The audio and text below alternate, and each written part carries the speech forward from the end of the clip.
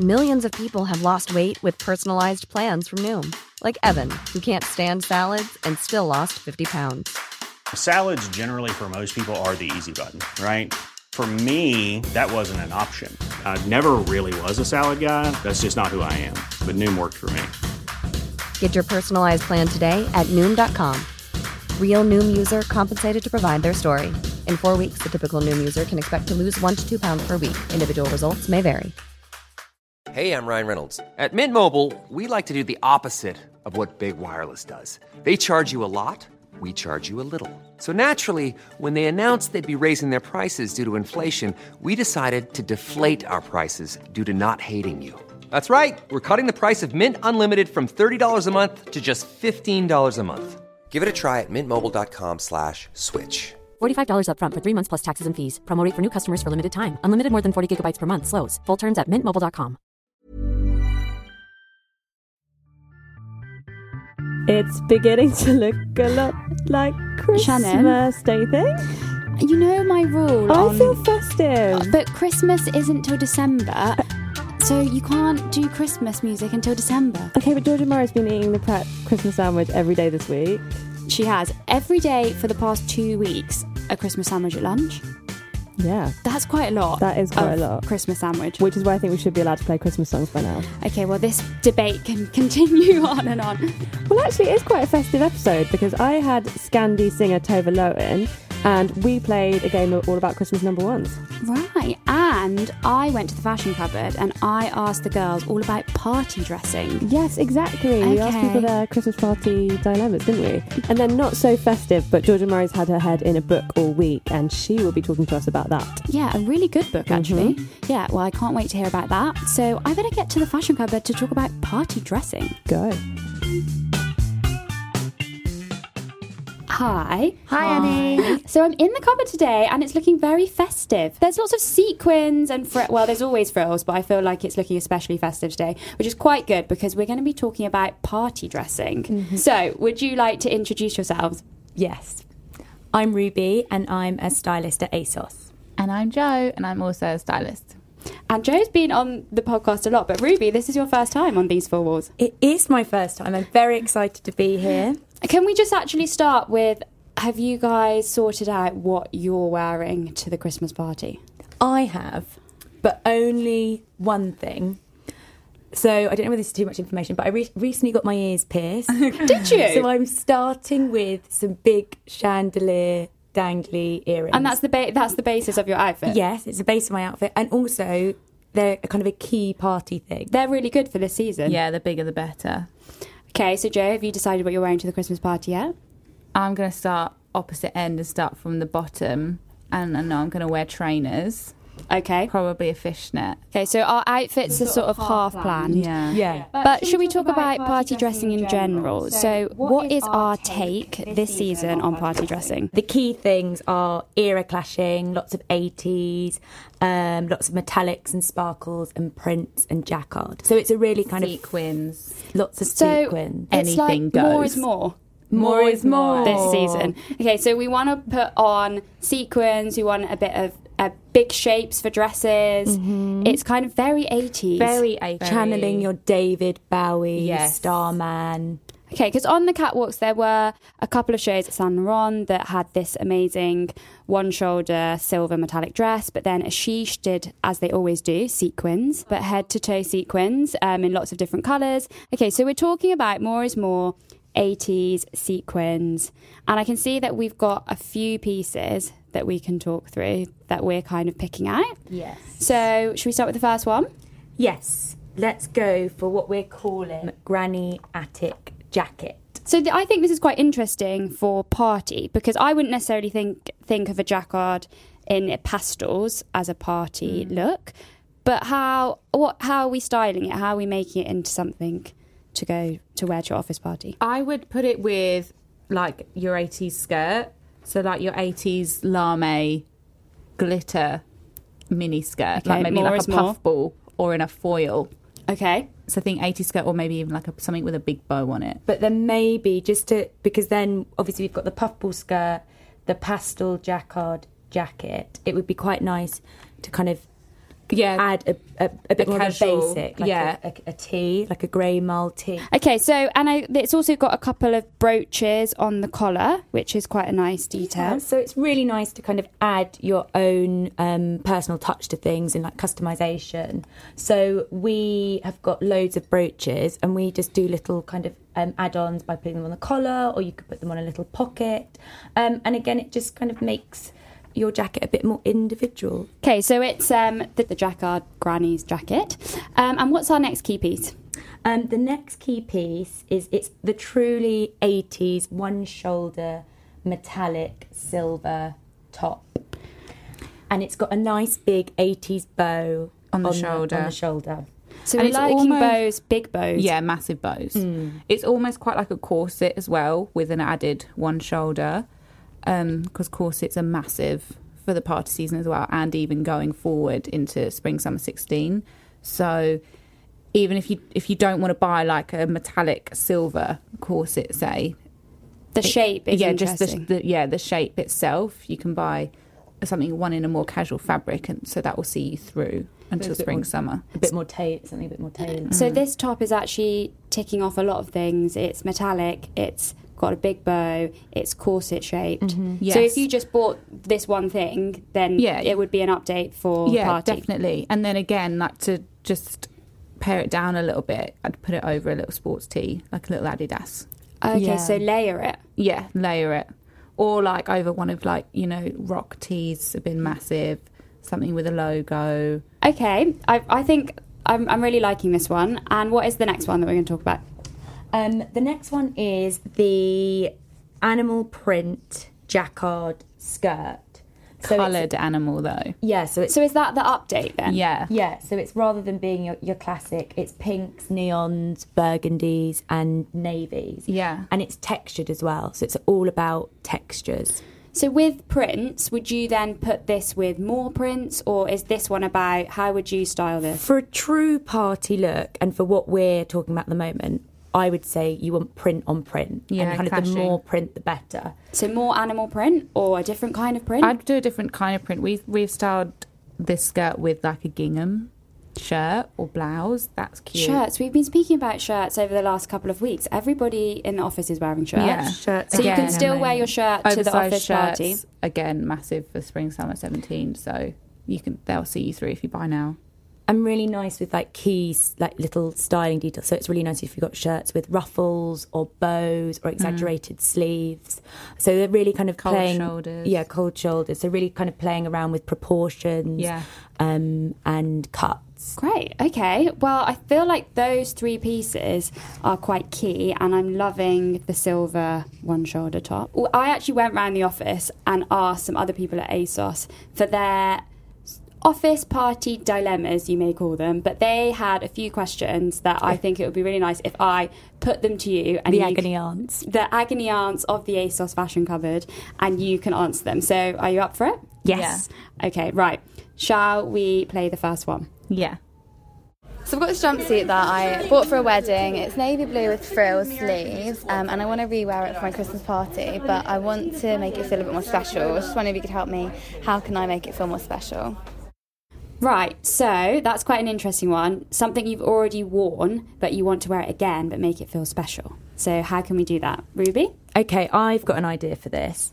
Why doesn't she get one of our sequined crop tops and layer it underneath?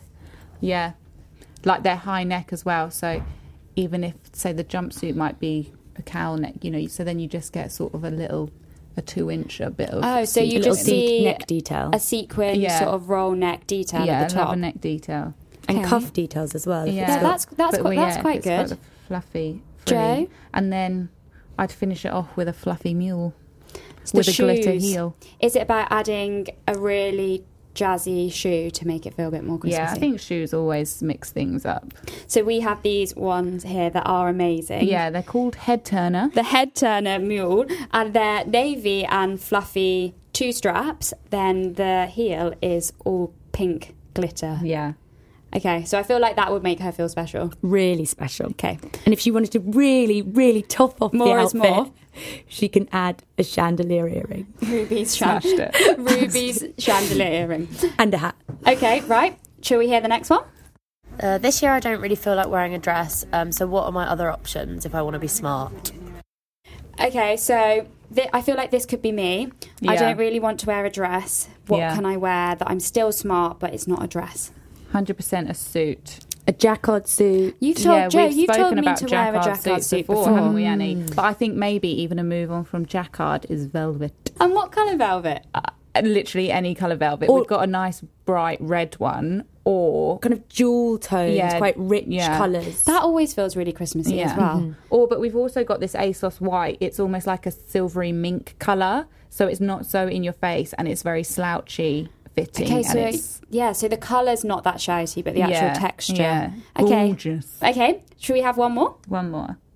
So I'm wearing a dress and I don't want to wear heels, so I'd like some advice on what shoes would still look nice. I still want to look smart, so I don't want a trainer. If you could help me with that, that'd be great. So this could also be me. She doesn't want to wear heels, but she still wants to be smart. What shoe can she wear? Annie, are you secretly phoning in? Yeah, no. All of these people are me with different voices. So what can she wear? In this case, it's got to be a loafer. Right. But maybe not your classic black loafer. We're doing because that's quite office, rather than office party. That's quite office. But to go from office to office party, I would get them in like any colours. We were doing them lots of colours, or like metallics, or even like tapestry. Yeah, because we've had some silver loafers on site, and then the print is quite an interesting. Printed loafer, or like a bright pink or a bright. And they'll be very comfortable. And then if they're backless, you can just, or even you could add a nice sock. I was on a shoot yesterday, and Rox, lovely makeup artist, had her loafers, and she had a fishnet sock with them, which is a nice way of kind of updating your shoot. Great. Okay, well, I feel like I'm ready for the office party now. I've got loads of tips. I'm also going to be asking Shannon what she's going to be wearing to the office party. I'm going to put her in head-to-toe sequins. Okay. I'll ask her if she's up for it. All right. Okay, girls. Thank you very much. Thanks, As Annie. usual, great tips. See you at the party. Bye. Bye.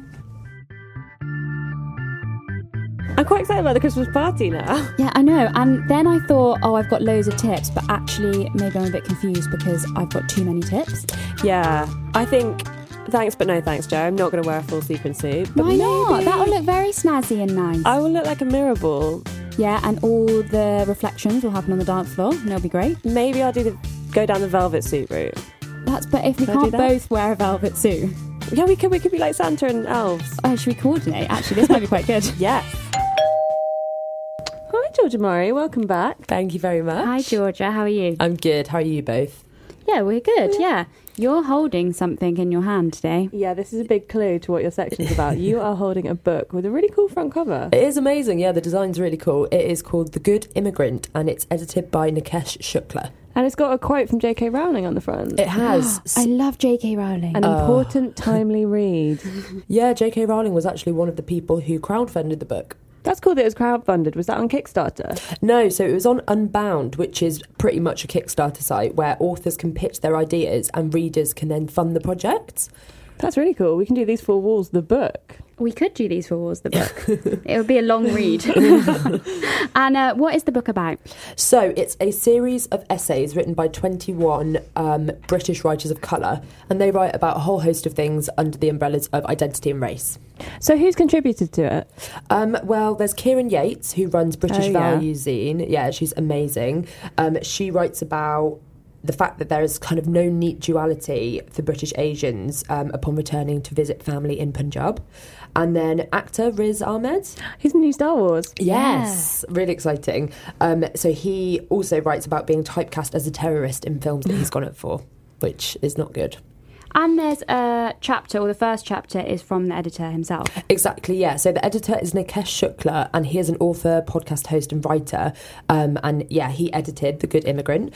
And his first essay is about, it's called Namaste. And actually, we have him reading a passage for us here. One of the many online arguments I've had about the importance of language and how language can hurt has been about tea. Chai means tea. Chai tea means tea. The number of times you see this on the menu makes you wonder why people can't be bothered to do their research. Like naan bread as well. Bread. A comedian, Kumail Nanjiani, an avid gamer, once expressed his delight that the Call of Duty series finally set a level in Karachi, the city of his childhood, now one of the top 10 most dangerous cities in the world. He was appalled on playing the game to see that all the street signs were in Arabic, not Urdu. He talks about the effort put into making each follicle on each soldier's head stand out, into making their bootlaces bounce as they run, the millions spent developing this game, and at how at no point did anyone decide to Google the language of Pakistan. In Jurassic Park, they refer to Pachycephalosaurus dinosaurs as Packies. The Packies are escaping, one of the texts exclaims. The budget for the movie was $150 million. If I had to place a value on how much people would have to pay me in order to call me a Packy, it would be more than $150 million. Words matter. Words are important. The casualness with which someone I'm working with refers to two coloured girls. The casualness with which someone having their photo taken with a nice view and me obscuring the corner of it asks her husband to ensure he gets one without the Indian in it. The casualness of being on the last train home from London to Bristol in the same car as the bar, listening to two white drunk men in their early 20s shout at each other, N-word, we made it, repeatedly with excruciating enthusiasm. They're just quoting rap, someone might think. They're drunk, they're harmless, they're exuberant, dickish but exuberant. But language is important. Years before, I sat in an Indian restaurant around the corner. It was called, Calcutta. I found both exclamation marks alarming. The place was owned by a white guy. As I sat with my best friend and his then girlfriend staring at the disco lights, I listened to Kula Shaker sing about Tattva, about Govinda Jaya Jaya Gopala Jaya Jaya. I read the menu. One of the dishes listed was chicken chuddi, described as an exotic blend of authentic spices, tomato and peppers. It sounded so generic. What was an exotic blend? What were authentic spices? Also, tomato and pepper. These are what you're calling the biggest tastemakers apart from chicken in the dish. What the hell is chicken chuddi? Also, as you know, chuddi means pants. I told my friend and his then girlfriend. They laughed at the whiteness of it all. Ha ha ha ha ha, they said. Cultural misappropriation is hilarious, they said. I felt mortified for the owner. He'd probably been duped by some guy who'd asked for a word that sounded Eastern. Maybe the chef was having a joke with him. Maybe he was having a joke with his clients. I looked around. Everyone in the restaurant was white. It was a student hipster paradise. The mix of cod Eastern Britpop minimal red lighting like a moody Ryan Gosling film and the prices. It felt like puppetry of food, the biggest crime. Not only was Western Balti curry now synonymous with my country's cuisine, but now we had white guys aping the food we made to fit in with the white guys. I called the manager over. The chicken chuddi, I said. You know that chuddi means pants, don't you? He laughed. Ha ha ha ha ha, he said. You're having me on, he replied. It's a specific blend of spices. Nice try. It means pants, I repeated. He smiled, itching to get away. I let him. But language is important.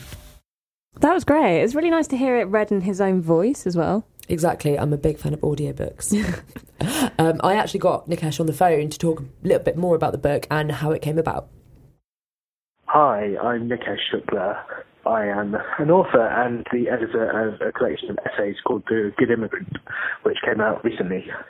You're known, and I've seen on Twitter, and you kind of long called out the publishing world for its lack of diversity.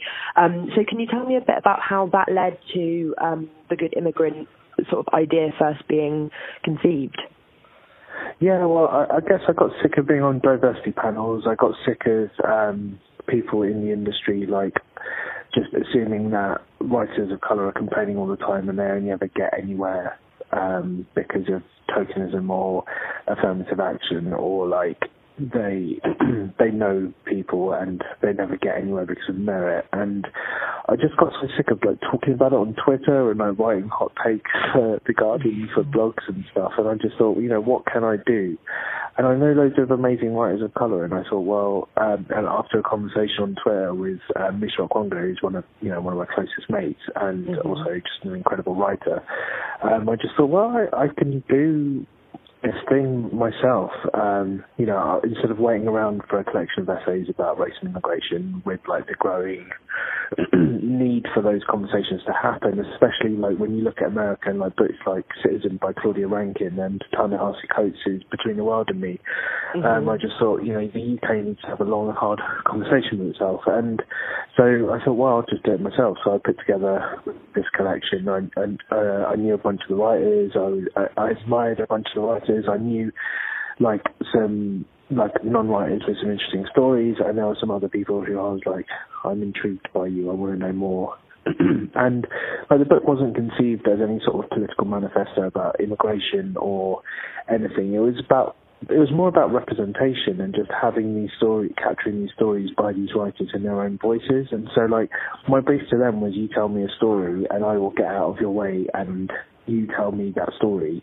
And so some of the stories, like some of the rhetoric disagrees with itself, or some people, like there isn't a party line like throughout it, which I think is really interesting, and actually like a thing that's not really been done before, because like people from BAME backgrounds or people from marginalised communities were asked to be the spokesperson for our entire marginalised community, and I don't want that responsibility.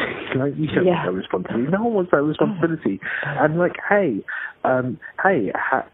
why is it so revolutionary that a bunch of writers of colour from a marginalised community are able to write with nuance and disagree with each other and have different opinions and have different stories to tell? Like, that isn't revolutionary and that isn't groundbreaking in any way.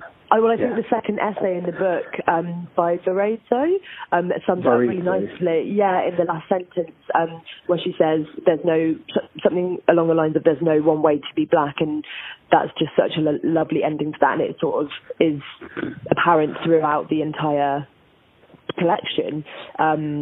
Yes, but it is quite astounding that people are surprised by that.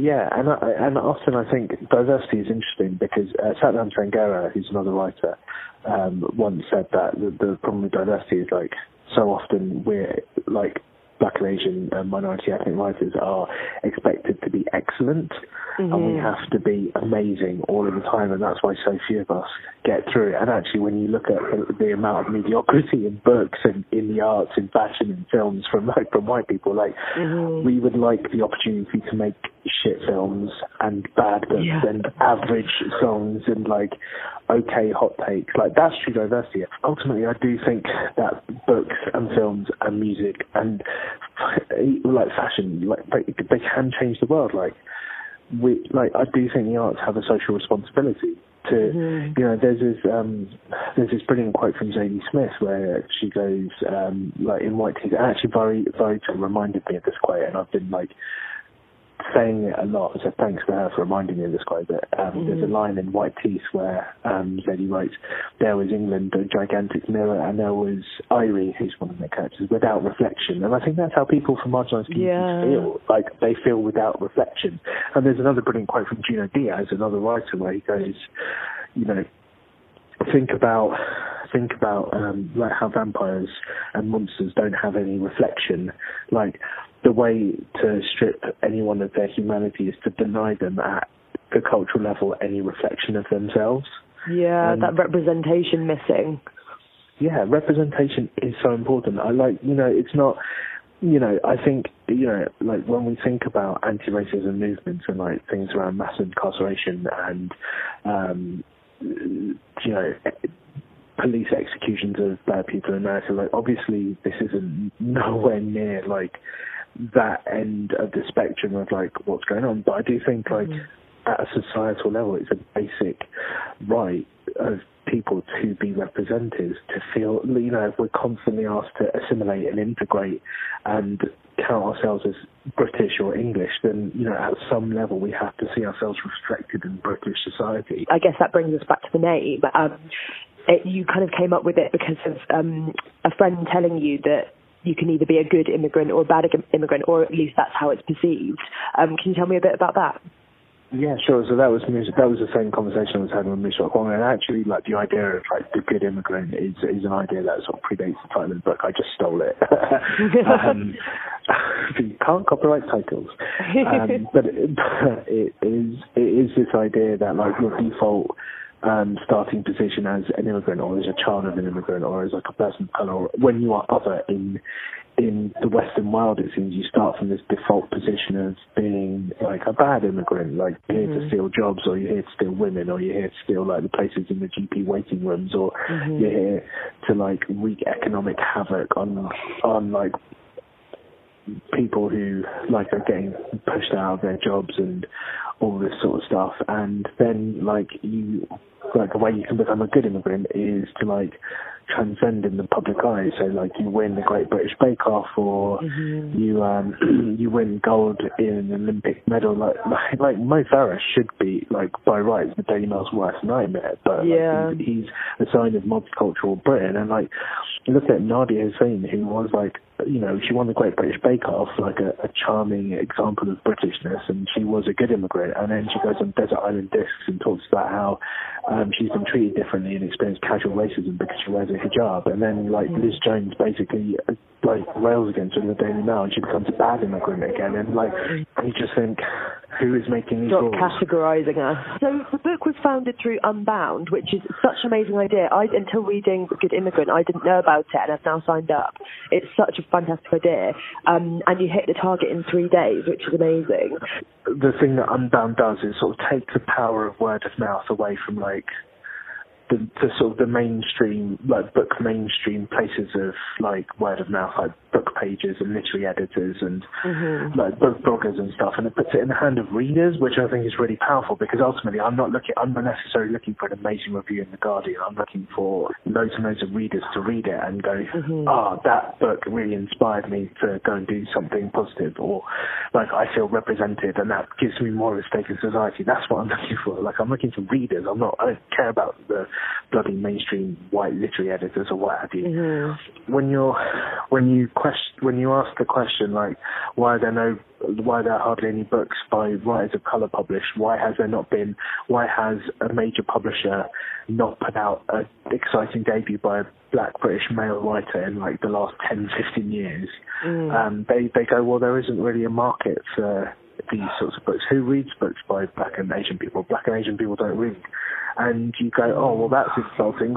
First of all, you've reduced my skin colour to a marketing trend, and he told me it's a not very lucrative marketing trend. And when people go, well, publishing's a business, we have to make money, like, I don't know, there isn't a market for this.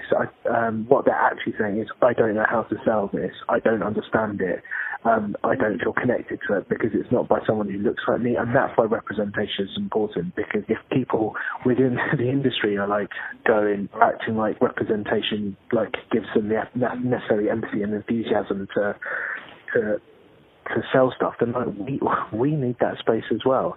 And so I thought, what better way to show that there is a market for these books than a platform that funded a book to exist before a word of it was even written. Talking of sort of obviously the writers in the book you love and think have so much to sort of say that we need to listen to, where else do you get your where else should we go if we want to read works by writers of colour, both British and international? Obviously there's Galdem, but where else should we check out? Well, yeah, Galdem, Skin Deep, Media Diversified, they're all doing amazing things. I really like, I guess the thing I tend to do is just follow the right people on Twitter, and they tend to flood my timeline with amazing things. I really think BuzzFeed Reader is doing some amazing things as well, and producing highlighting some incredible writers of colour. What advice do you have? Like you said, Liv actually said that you've kind of been a mentor to the Galdem girls, which is really lovely. But do you have sort of any advice for budding novelists or editors or people who sort of want to get into that world?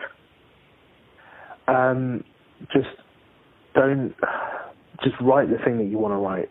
Don't pander to any, to the white gaze. Don't pander to what you think is publishable.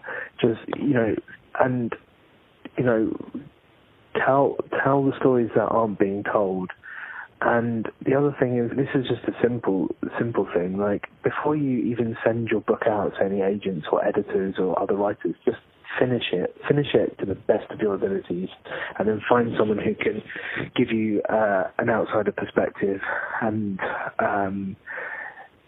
get them to give you feedback, and then edit it, and then send it out to people. Just make it really hard for people to say no, and often the best way to make it hard for people to say no is to just make sure something is finished.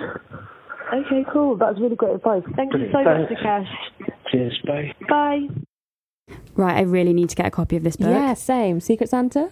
Yeah, we should leave it on everyone's desk. Yeah, it's out now, right, Georgia? Exactly, so you can get any good bookshop online, and make sure you check out Nikesh's other books as well. Yeah, we will. Well, thanks, Georgia Murray. Thanks, Georgia. No worries. See you guys next episode. Bye. Bye. Okay, so what have we got coming up next? Well, next up, we've got everyone's favourite Scandi singer, Tove Lo, and things are about to get festive again. Why? Because we're going to be talking Christmas number ones. Okay, but we're not going to be playing any Christmas number ones because it's not December yet. What about singing them? You're going to sing them. Last Christmas, I okay, gave you so my to heart. Tove Lo. On the very next day, you gave it away. This year. So I'm here with Tove Lo. Hi, Tove. Hey. I'm saying it wrong, aren't I? How would you say it? No, that's right. Yeah. Tove Lo. Yeah. Okay. Welcome to ASOS, which is unnaturally cold today. Yeah, We've I know. had to wrap you up in blankets. You're lucky you got all these great fashionable coats here that I can wrap myself up in. in. We did. Tove's currently sporting. What have we found there? It's like an orangey faux It's an orangey coat faux over the fur legs. thing. Yeah, great. It's very nice. So when did you get to London? Yesterday night, yeah. What did you do last night? Nothing. I'm a little bit sick, so I kind of just went straight to... We landed at around midnight, so I was kind of straight into bed. Yeah. That's tiring. I feel a bit ill too. Yeah, It's a very coldy podcast. Well, I came from LA back to Sweden on Wednesday last week, and I think and it was snowing in Stockholm, so I think that kind of just hit me really fast. And, Quite Christmassy though. Yeah, it's really nice. It's beautiful. Do you get to go back to Stockholm a lot? I've seen your schedule's pretty crazy at the moment. I was just looking at your tour. So you go on tour December through till March, April? Yeah, I would say that. And then it's festival season starts. So it's pretty much going to be no rest for you. No rest for me, no. But I mean, I love it. I love touring. I think it's one of my favorite things. So yeah. Where are your favorite places to play? One of my favorite places, I think, so many, but the one that was probably the biggest experience was probably Rio de Janeiro. Oh, really? In Brazil. Yeah, that was amazing. Why? What was so good about it? Well, it was my first time ever being to Brazil, and it was just the vibe of the city, and it was so beautiful, and the fans that I met there were just so insanely excited. I've never most of my fans are very sweet and excited, but this was next levels. And we played on top of Sugarloaf Mountain, so it was just everything was just very unreal and amazing. That's so cool. That sounds like an amazing show. Yeah. And then what do you like to do when you do get home, when you do go back to Sweden? Well, usually just see my friends and my family and my dog that I never get to see. I mean, I get to go home every 3 months or so, but it's usually for just a couple of days, so it's really quick. But I hang out with my friends, just kind of chill. I usually do have some need to go into the studio and record something or kind of still music elements, but And I always try and go and get like a massage at like one of my favorite places because it's just awesome. Yeah, I could really do the massage right now.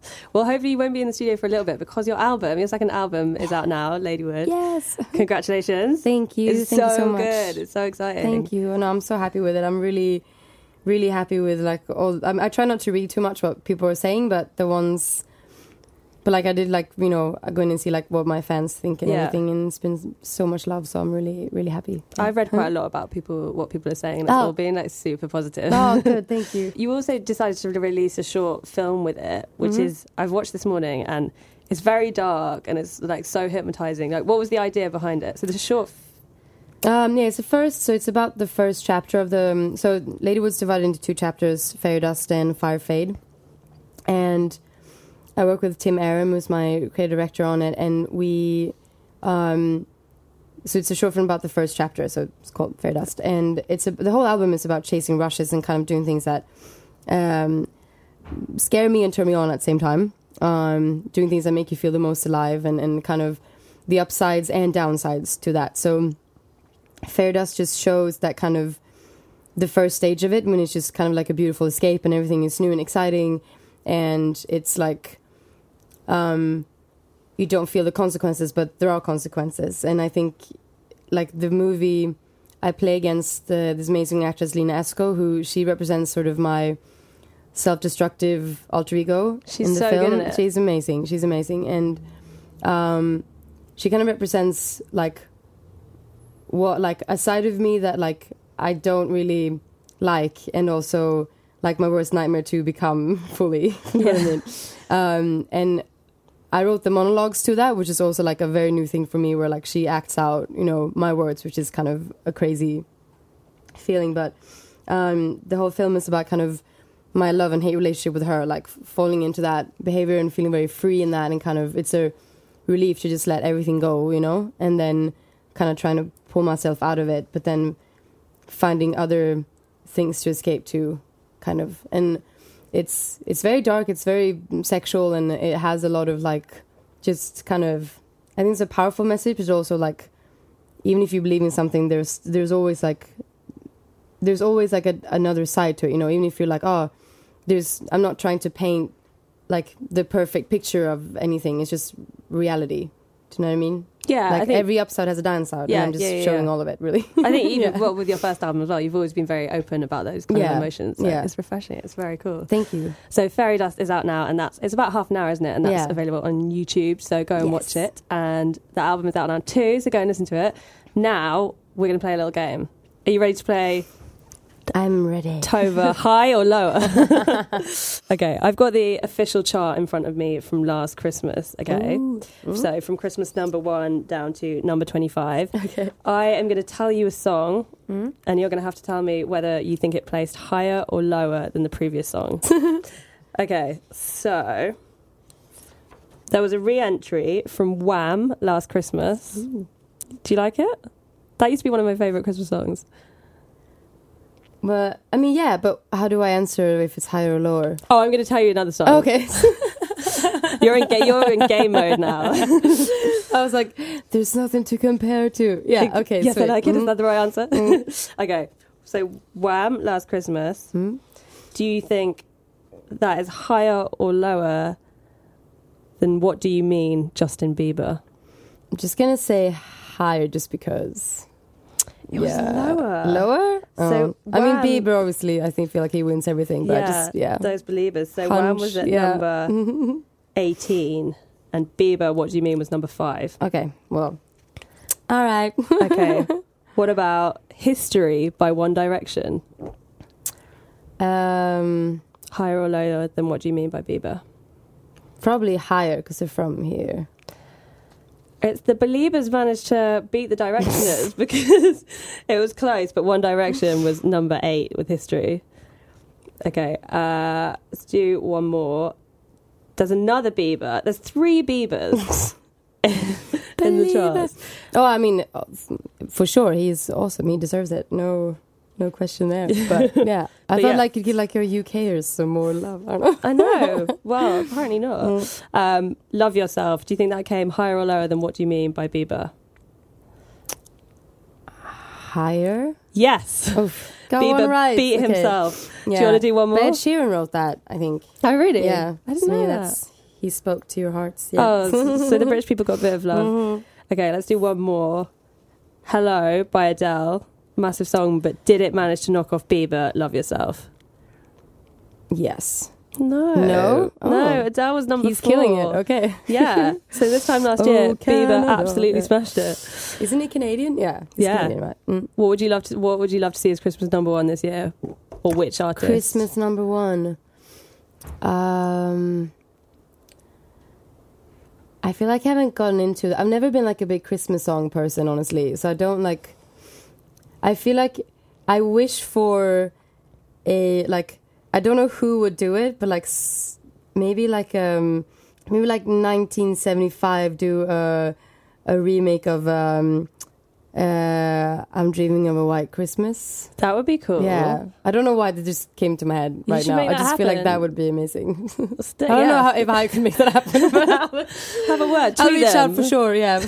Guys, here's my wish for Christmas. Thanks. All right, maybe if I knew them, but I've never even met them, but I'm a fan, so yeah. Hey, I think social media will make it happen. Yeah, Tova, thank you so much for coming in. You've been amazing. Thanks for having me. So Bieber was basically up against himself last Christmas. Bieber was basically Santa, and I can't believe he beat Last Christmas because that is my favourite Christmas song. Yeah, I know. I don't know how I feel about I won't. Okay, I won't go sing. again. Instead, I will say thank you very much to Tova Lo for coming in and joining us. And also thank you to Nikesh Shukla, who Georgia Murray spoke to, and that amazing book. And I can say thank you to Joe and Ruby, our stylists, for schooling us on what to wear this party season. Yeah, some great party season tips. If you like us, don't forget to rate us and subscribe on iTunes, Acast, or wherever you get your podcasts from. And tune in next episode for more from These Four Walls.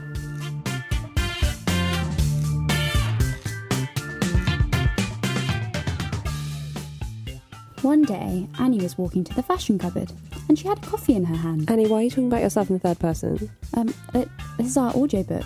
These Four Walls audiobook. Okay.